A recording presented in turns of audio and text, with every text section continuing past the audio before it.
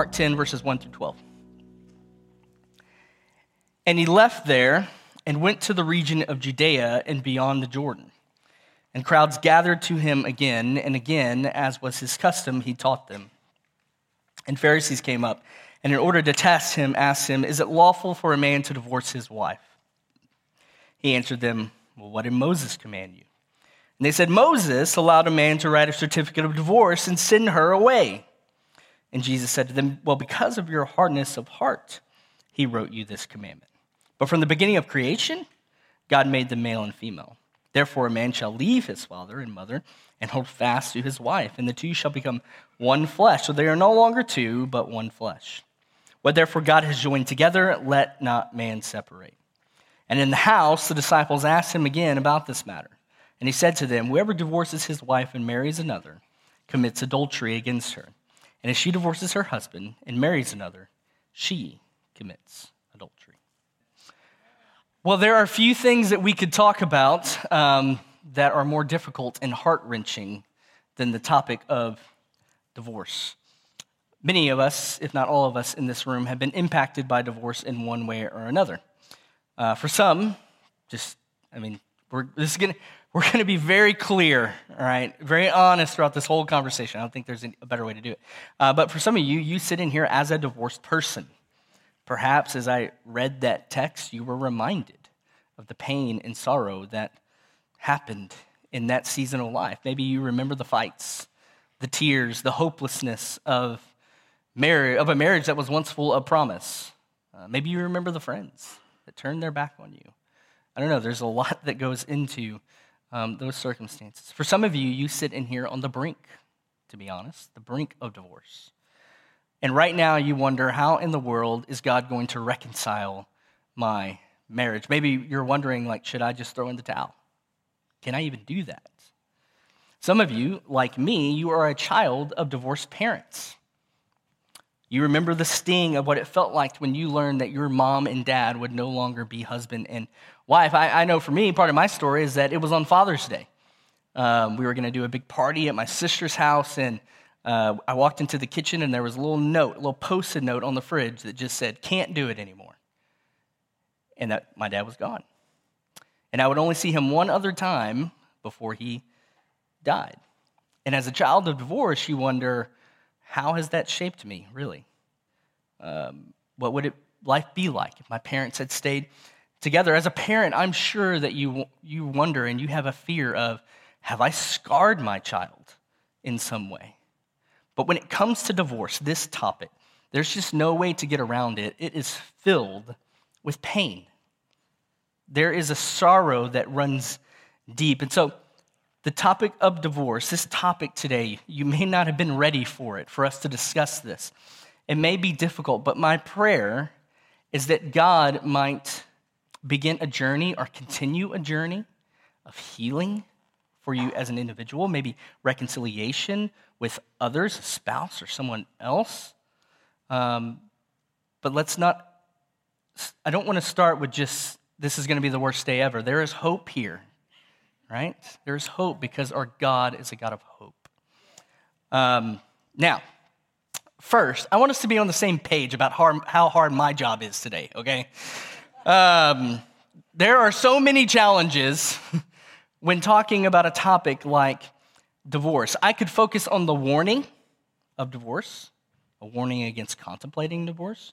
This could be a sermon that focuses on compassion on those that have been impacted and hurt by divorce. This could be a sermon just focused on a plea for reconciliation and restoration, right? That we could talk about how divorce is not the unpardonable sin, so there is redemption and forgiveness for those who have chosen to go down that path. And the reality is that there will be a mix of all those things today, but it would be impossible for me to cover everything fully, okay? I just want to make that clear. Theologically, pastorally, exegetically, it would just be impossible, okay? That's the first challenge. The second challenge is that each couple, each child, each person is unique, and their situation typically stands alone. So we have to understand this. Each scenario and situation that you walk into here with, that is unique to you. I have not encountered, I know I'm young, but I've had some experience, but I have not encountered yet any situation in a marriage where one situation was just like the other. They are unique. Each one has its own circumstances. I mean, just in my short time here at Renewal, we've only been around 4 years, but there have been several situations where divorce was contemplated. And each one was different. And right now, you have your situation. And you might think, well, I wonder what my home group, I wonder what my pastor, I wonder what the elders think about my situation. So it's hard. I say that because it's hard to just throw out blanket statements, which I think is where pastors get in trouble a lot of the time. They throw out these blanket statements, but they're not considering the circumstances of the people of God. For example, let me give you just a couple of examples. These are the big ones, okay? Let's say that a husband has an affair. He confesses his affair to his wife and is repentant of his sin, but he wants to save the marriage, but she doesn't. She files for divorce. She says, I don't care. Well, is that permissible? Are they free to remarry then? Or let's say a wife comes forward and says, my husband is psychologically, he's emotionally abusive towards me. Are those grounds for divorce? Or let's say that you have a non-Christian couple. They get married, then they later get divorced, and years later, the husband becomes a Christian, or one of them becomes a Christian, and realizes that the divorce was wrong. Is he then obligated to reconcile and remarry his ex-wife who's not a Christian? What if it turns out she marries somebody else? Is he free then to remarry? Or what if a remarried couple realizes they have entered into that marriage in sin? And they wonder, are we committing adultery by staying together? Should we get divorced? If we stay married, can we be members of the church? Can we be in leadership? There are so many different scenarios. Those are the big ones. I could spend this entire time just giving you scenarios, right? Which would be a cop-out for me, because then we wouldn't actually talk about anything difficult or true. And the easy thing for me to do would be to say, okay, here is a one-size-fits-all statement. Here's a box, and we should never stray from that box. But Scripture doesn't make it that simple. It can be difficult with so many unique scenarios to take what we have in Scripture and apply them to our lives with wisdom and discernment. One last challenge that we have is because we are preaching through a book of the Bible, we are confronted with the topic of divorce without the buildup of the purpose of marriage. Does that make sense? So, to really understand why divorce is bad, we have to understand the purpose and intent of marriage, but we don't really get that in our text today. That's part of the give and take of walking through a book of the Bible verse by verse. The beauty of it is you can't ignore this. Like, we're going through Mark, and it's here. We have to talk about it, right? And not enough churches do. So the beauty is we have to talk about it. It's here. But if you were doing a topical series, you could pick and choose what you wanted to talk about. And sometimes with a topic like divorce, it's better to put that into a topical series because you could spend a couple weeks on the design and purpose of marriage, and that would prepare you well to talk about the tragedy of divorce in light of the beauty of marriage. So, all that to say, there are a lot of challenges. I'm not using those as cop-outs, but I just want you to understand where we are, okay? So be patient with me as I walk us through this. So, after praying this week, here's where I think God is leading us to go. First, I want to briefly talk about the purpose and beauty of marriage and the tragedy of divorce. So the beauty of marriage and the tragedy of divorce. That will serve as our lens to be able to view divorce appropriately and with wisdom. Second, we will do our best to understand the biblical principles that are in Scripture for divorce and remarriage, okay? We'll do our best to understand them with the Spirit's help. And lastly, at the end, I will address 3 specific groups. So, first, the beauty of marriage and the tragedy of divorce. So, marriage is the sacred union between one man and one woman, And God's intention is for marriage to last until death. So look at our text in Mark chapter 10, verse 6. They come to Jesus with the question, the Pharisees, and this is Jesus' response. He says, "But from the beginning of creation, God made them male and female. Therefore, a man shall leave his father and mother and hold fast to his wife, and the two shall become one flesh. So they are no longer two, but one flesh. What therefore God has joined together, let not man separate." So the ultimate meaning of marriage, again, this is brief, this is very much surface level. The ultimate meaning of marriage is the representation of the covenant-keeping love between Christ and his church. To be married is to display the reality that God has made a covenant with you. Now, that's not the only reason that marriage exists, but that is one of the primary ones we see in Scripture, that God has united himself with you by making a covenant with you, that the church is blood-bought. Scripture says that we are the bride of Christ. God has joined us together, and man should not separate the unity that we have with Christ. That marriage is the ultimate display of the love and pursuit that Christ has for us. And here in our text today, the intent of the Pharisees isn't to have a real discussion about the purpose of marriage. They're attempting to discredit Jesus. The Pharisees, they intend to trap Jesus. They weren't interested in what Jesus actually thought. They wanted to test him. And we have to understand that everyone in the first century believed that divorce was permissible under certain grounds. The question was, on what grounds? On what grounds is divorce permissible? Some Jews went further and said that divorce was required on certain grounds. So if something happened, you didn't pursue reconciliation, that divorce was required.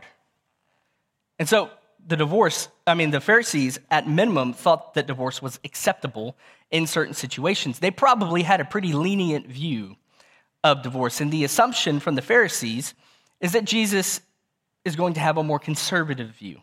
Okay, maybe they heard his Sermon on the Mount. Maybe they wanted him to get him in trouble with Herod. Remember, Herod killed John the Baptist because he spoke out against Herod's divorce and remarriage. And so, Jesus responds to the test with the question, as he often does. He says, okay, what did Moses say? And they say, well, Moses allowed a man to divorce his wife. They're referencing Deuteronomy 24, and we'll go there in a little bit. It's probably the key Old Testament text regarding divorce. So, Jesus doesn't reject Moses' teaching. When you hear this, Jesus doesn't reject Moses' teaching, but he does recast it, okay? He essentially says, yes, Moses allowed divorce, but that was a compromise. So to counter them, Jesus goes back further than Deuteronomy, okay? He goes back to Genesis 2. That's a baller move by Jesus, okay? So Deuteronomy gives marriage's compromise. Genesis gives marriage's intention. Does that make sense? Genesis gives marriage's intention. He says, therefore, a man shall leave his father and mother and hold fast to his wife, and the two shall become one flesh. That he goes back to the beginning and says, this was God's design for marriage. One man and one woman united together to become one flesh. So you were two different people, two different paths, two different trajectories, two different fleshes. But in marriage, you become one. You are united together. Think of it this way. On your wedding day, if you were married, when you made that covenant with someone else, that was not your doing. Yes, you made the decision to be the wife or husband of someone else. But beyond that, it was God that united you. It was God that did that. And the main point that Jesus wants to get across here about divorce is that divorce was not part of God's design. In other words, divorce may be an option, Pharisees, according to the law. But that does not mean that it is acceptable. That's his point. Now, in a moment, we will talk about the circumstances where divorce is permissible. But before we even begin to think about that, we should remember that divorce is a tragedy. And when divorce happens, it should be grieved. I choose that word very carefully. I really thought about this. Like, how do you describe that that pain? Divorce should be grieved. I mean, like when you lose a parent, when you lose a friend, when you lose a child, you grieve that loss. And you grieve that loss because death is something that was never intended to be part of our original design. Death is a consequence of sin. Just like divorce is a consequence of sin. It's not something to be celebrated. It's not meant to give us relief. It's meant to be grieved. And so listen, man, if you are divorced, thinking about getting a divorce, a child of a divorced parent, you need to know like, your divorce, their divorce, whatever the circumstances, that divorce is to be grieved. There should be sorrow and sadness because under no circumstances was that divorce part of God's design. It's not God's intention. Now, as we'll talk about in a second, there may be circumstances where you may have to walk down a path, a potential divorce, but that does not mean that we do not grieve it. It is a product of sin, and it is a sign of the corruption of God's design. So whatever exceptions there might be in the law, the first thing that we need to hear from Jesus is that marriage is intended to be a reflection of the covenant that God has made with us, that you were two and you became one. There is a uniting that happens. And divorce is a violation of the covenant that God has made with his church. And when it happens, it's a tragedy. And it is devastating. And for those of you that have been through situations, when I say devastating, you know it is devastating when it happens. But the goal of every marriage conflict should be restoration, healing, and reconciliation. Now, with that umbrella, with that said, let's talk about what Scripture specifically says about divorce and what is permissible. Let's try to understand the biblical principles of divorce and remarriage that are found throughout Scripture. So let me start by asking a question. This is rhetorical. You don't have to answer me, okay? It's a strange question. So is every divorce the product of sin? I would say yes. Yes, divorce at its core is sinful. It was not part of God's original design. But the next question is, okay, then is every divorce sinful? This is a different question. I would say no. Are there circumstances where you can get a divorce and not be in sin?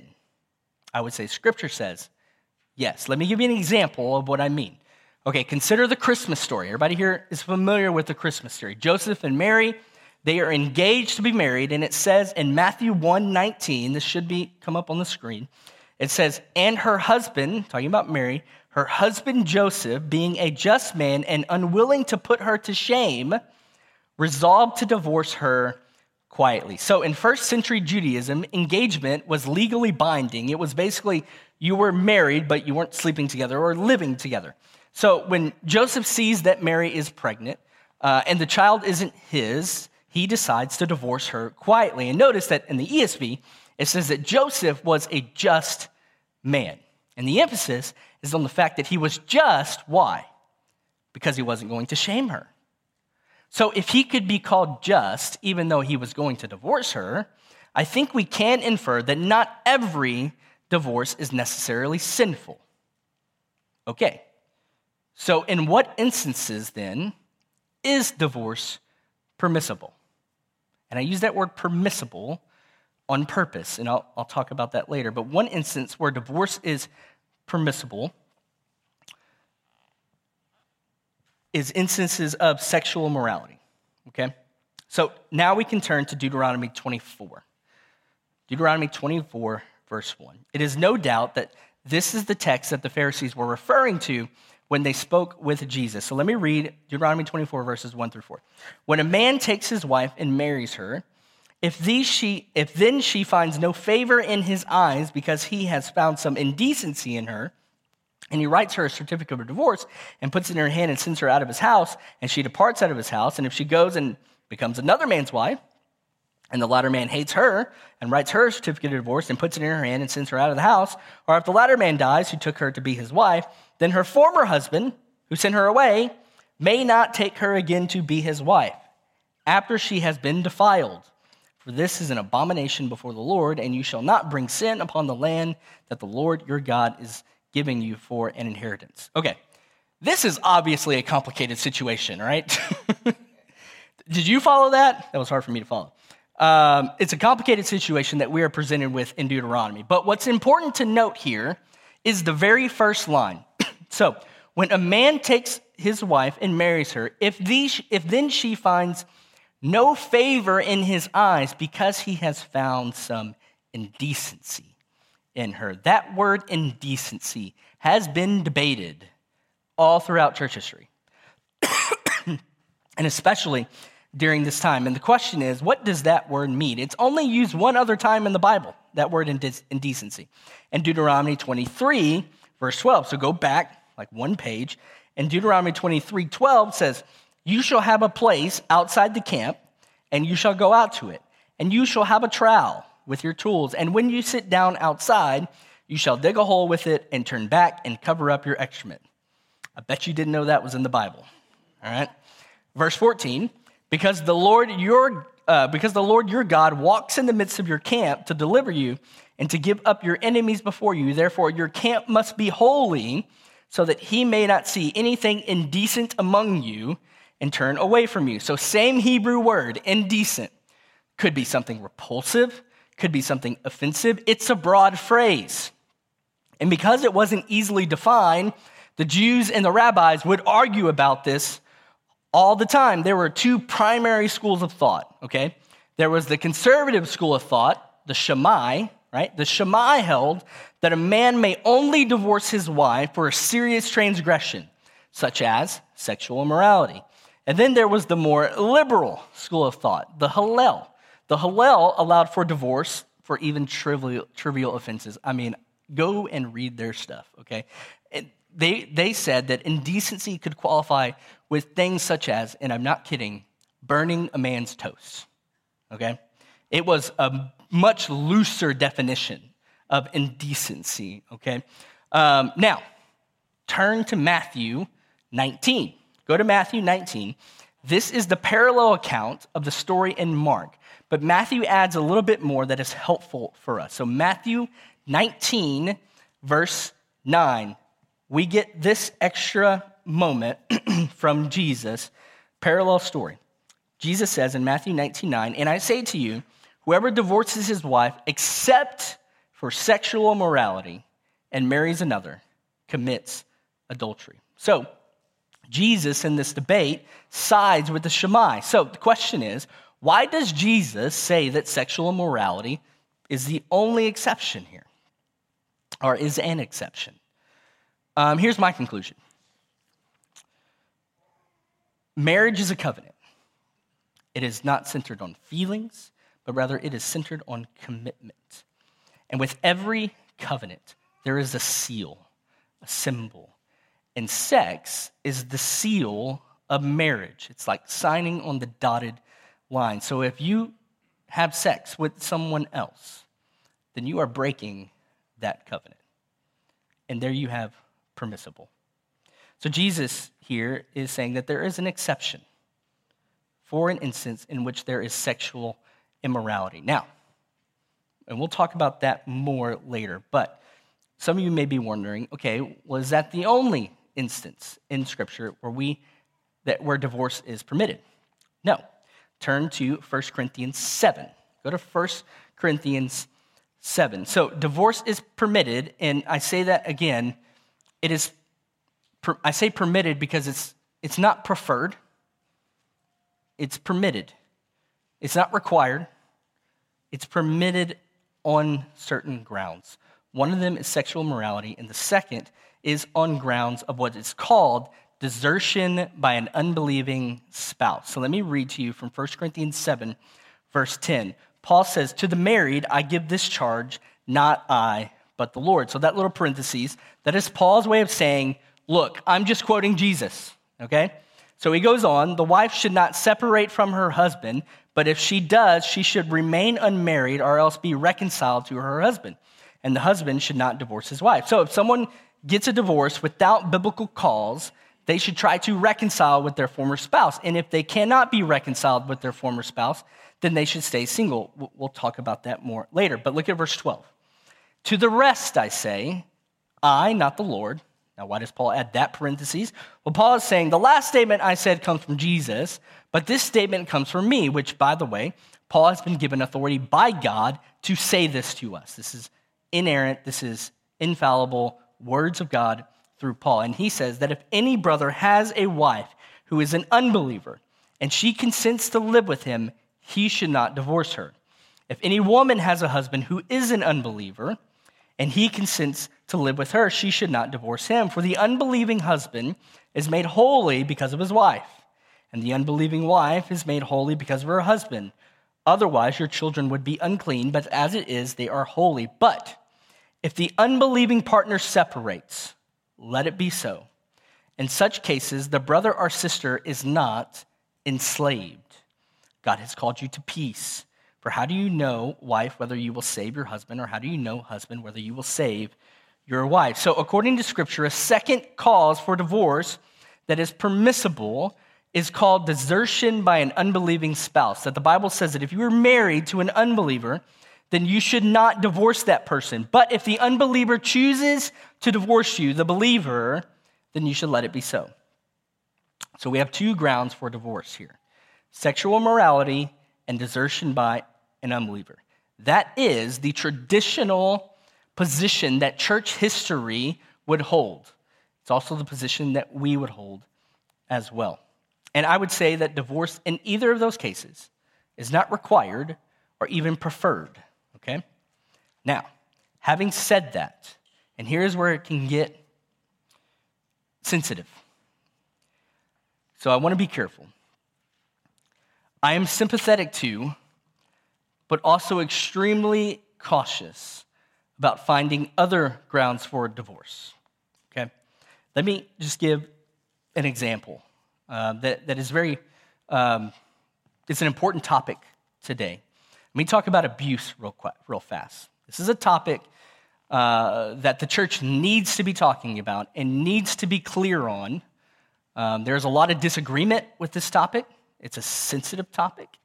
There have been churches that have been sued for this topic. There have been churches that have just completely dropped the ball on this subject. And this is why I also say each circumstance must be evaluated on its own, because this is an incredibly complicated subject. But first, just from the top, let me say this about abuse. If you are in an abusive relationship, let me just say it as clear as possible, then we would encourage you to remove yourself from that relationship as quickly as you can. Now, there isn't anywhere in Scripture that would explicitly, when I say explicitly, I mean it is clear as day, explicitly say that that is cause for divorce. But, and this is my opinion, okay? So I want you to hear that too. This is my opinion. It would be hard to convince me, Colton White, that abuse, actual abuse, legitimate, that abuse is not a breaking of the covenant that was made. I'm just being honest here. I struggle with the question, does that equal to desertion of an unbelieving spouse? So let me explain that a little bit more. In cases of abuse, I would question the authenticity of the faith of the one doing the abusing, and therefore, I would question if the abuse is equivalent to an unbelieving spouse deserting the covenant that they made to that spouse. So if you are currently in a situation where you're being abused, we wouldn't know, probably, most of the time. That stuff is hidden. But if you're being abused, I would say, one, remove yourself and your family from that environment and let the people of God come around you. Help you find the healing that you need in the gospel. Let me say this too, if you are an abuser, if you are abusing your spouse and your children, physically, emotionally, I don't care, then you should repent today. You should cry out to your God in desperation and repentance. We will come alongside you. We will point you to the gospel. We will connect you to counselors, resources. But hear this too, that does not mean that you deserve access to your family, okay? So I would sympathize with certain situations that came up. Should I get a divorce in this circumstance? I would sympathize, and there would be investigation, there would be consideration, there would be a lot of conversation. But I'm also cautious of other situations, because there are divorces happening in the world that are simply based on what makes people happy in the moment. Just because you don't have the same feeling for your spouse now that you had when you were 19 years old is not grounds for divorce. Marriage is a covenant. It's a commitment that displays the covenant that God has given to us, and it's not just to be thrown away lightly. So I am sympathetic towards certain situations, but I'm also very cautious. Now, before I move on, let me just say, when it comes to situations like the ones I just mentioned, we have to understand it's rarely black and white. It is rarely black and white. It's complicated, it's messy, and it is so painful. It is so painful. And honestly, as a leader, it's terrifying. It is terrifying that when someone comes to you, and you know that many of you know this, you have a friend or you've been through this situation, someone comes to you with advice and you know that your words, man, they will be heard and they will have an impact for the trajectory of that person's life. Does that make sense? It is terrifying. And so pray for us, your elders, that we would have wisdom and discernment in each and every circumstance, because it is honestly terrifying. And we cannot do this in our flesh. We need God's discernment. We need God's help. The best thing that we can do in those situations is stand firm on the scriptures that are clear, proclaim the gospel of redemption to the people involved, and pray that God would bring healing and restoration. Now, let me talk about remarriage, okay? First, Scripture clearly teaches that if a spouse dies, then the other spouse should be allowed to remarry. There is no one that questions this. 1 Corinthians 7, Romans 7:3, is clear as day. Spouse dies, then you can remarry. So that's that. Second, I do believe that remarriage is permissible if a divorce happens because of sexual immorality or desertion of a spouse. And if you disagree with me on that, that's okay. That's something that we can, as believers, disagree on and still remain brothers and sisters. But let me tell you why I believe that. First, when you look at what Jesus said in Matthew 19, I believe that you would have to infer that he is excluding those who have gotten a divorce because of sexual immorality from the restriction of being remarried. Let me read that to you again in Matthew 19:9. He says, "And I say to you, whoever divorces his wife except for sexual immorality and marries another commits adultery." So that clause, except for sexual immorality, leads me to believe that there is a scenario where those who have gotten a divorce because of sexual immorality can be remarried in freedom. But let me say this, okay? If you or someone you know is ever in a situation where your spouse or a spouse commits sexual adultery, I need you to hear this. That is not a get out of jail free card, okay? And I know that is difficult for some of you to hear. Just because you can do something, just because something is permissible, is not the same as encouragement to do something. I would say that in that situation, that is a last resort. You should do everything you humanly can to restore and reconcile a relationship that has been scarred by sexual immorality. That's my opinion. So I'm just being honest. If you came to me personally and you said, hey, my husband's cheating on me, my wife is cheating on me, I would not support the immediate decision of divorce. We will go down a road of reconciliation and restoration. And here's why. Because the essence of the gospel is the reality that God has stayed faithful to his bride, the church. Even when we, the bride, has cheated on him time and time again. We have not been faithful to our God, but he pursues us, he loves us, and he is faithful to us. And by the way, I'm speaking specifically of situations where the other spouse is repentant and wants to save the marriage. But God says of his adulterous bride in Hosea 2, he says, I will allure her into the wilderness and I will speak tenderly to her. So the first thing that I would encourage is to pursue reconciliation and restoration. Now, as far as remarriage and desertion as a spouse, if we look to 1 Corinthians 7:15, it says, if the unbelieving partner separates, let it be so. In such cases, the brother or sister is not enslaved. God has called you to peace. Notice that word enslaved. I think that implies that the spouse that has been deserted is not bound and is now free to remarry. So, now, one last thing on remarriage, and this is the complicated part. Let's say that you get divorced, and it was not because of a biblically permissible reason. Maybe you look back, and if you're really honest, you weren't happy in that marriage. Maybe you were the one who was at fault. I don't know. But if you got divorced and are not remarried, so divorced and not remarried, should you abstain from getting married a second time? My answer, as far as I can tell from Scripture, is that remarriage, while a divorced spouse is still living, is an act of unfaithfulness to the marriage covenant. That in that sense, to remarry is adultery. You promised till death do us part, because that is what God says marriage is. And even if your spouse breaks his or her covenant vows, that does not mean that you have permission to break yours. That is what God has done with us. He has stayed faithful to us. That leads to another question. Should a divorced person who has remarried break off that second marriage? No.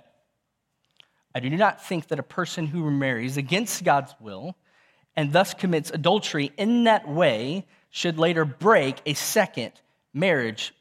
Maybe I'll give you that marriage maybe should not have been done. But now that it is done, it should not be undone by man. Does that make sense? It is a real marriage. Real vows have been made, sexual union has happened, and that real covenant of marriage has been purified by the blood of Jesus, and it has been set apart by God. In other words, I don't think that a couple who has truly repented and has sought God's forgiveness, they have received his cleansing, I don't think that they should think of their lives as ongoing adultery. I believe that you should repent and you should grieve the sin that was committed, but I also believe that God's grace is sufficient for you, and God will use that second marriage for his glory. Okay? Now, let me close by addressing three different groups of people. First, to the married in the room. Fight for your marriage, man. The love that you have in one another, it is rooted in nothing else but the love of Christ. He will sustain you, and he will use your marriage for his glory. If you need help from believers, ask your home group. If you need help from leadership, ask us. We would be glad to come alongside you in your marriage. Both Katie and I, we're both strong advocates of finding a biblically minded counselor. In fact, we believe that every couple should see a biblically minded counselor, regardless if you have the best marriage in the world or if you think you have the worst marriage in the world. We think that everybody should see a biblically minded counselor. And if you ever wanted to seek out counseling, we would help you. We would even help you financially. Just ask us. But we want to see your marriage not only succeed, but we want to see it flourish, that you would be able to experience the joy that God has designed your marriage to be. And listen, if you are someone who thinks, I just don't see how God could reconcile my marriage, I'm ready to just throw in the towel. Let me remind you that we have a God who parted the sea. We have a God who placed the stars in the sky. We have a God who was dead, and he rose from the grave. Do not assume what God can or cannot do. He's capable of all things. And look, man, Katie and I have been there. We've been there. Many of you know our story, but some of you don't. It wasn't but 2 years ago when it felt like Katie and I's marriage was just crashing. It felt like the walls were coming in. It felt like there was no hope for us. We found ourselves in a place that we never thought we would be. And we were wondering how in the world we would ever survive the circumstances we were in. But she fought for me, and I fought for her. When things got tough, she showed me who my God was, and I believe that I showed her that He is faithful, He is unrelenting in His commitment to me. And you, as the people of God, you fought for us. You prayed. And today, we have more faith in our God because in the wilderness, He met us. And He spoke tenderly to us when we were desperate and we were hurting. And our marriage is stronger and healthier today because of the work that God did in our lowest moments. I wouldn't change a thing about it. So before you throw in the towel, remember who your God is. And remember that the people of God will fight with you. I would also say, guard your marriage. Don't think that what you have seen others go through will never happen to you. That is a foolish thought.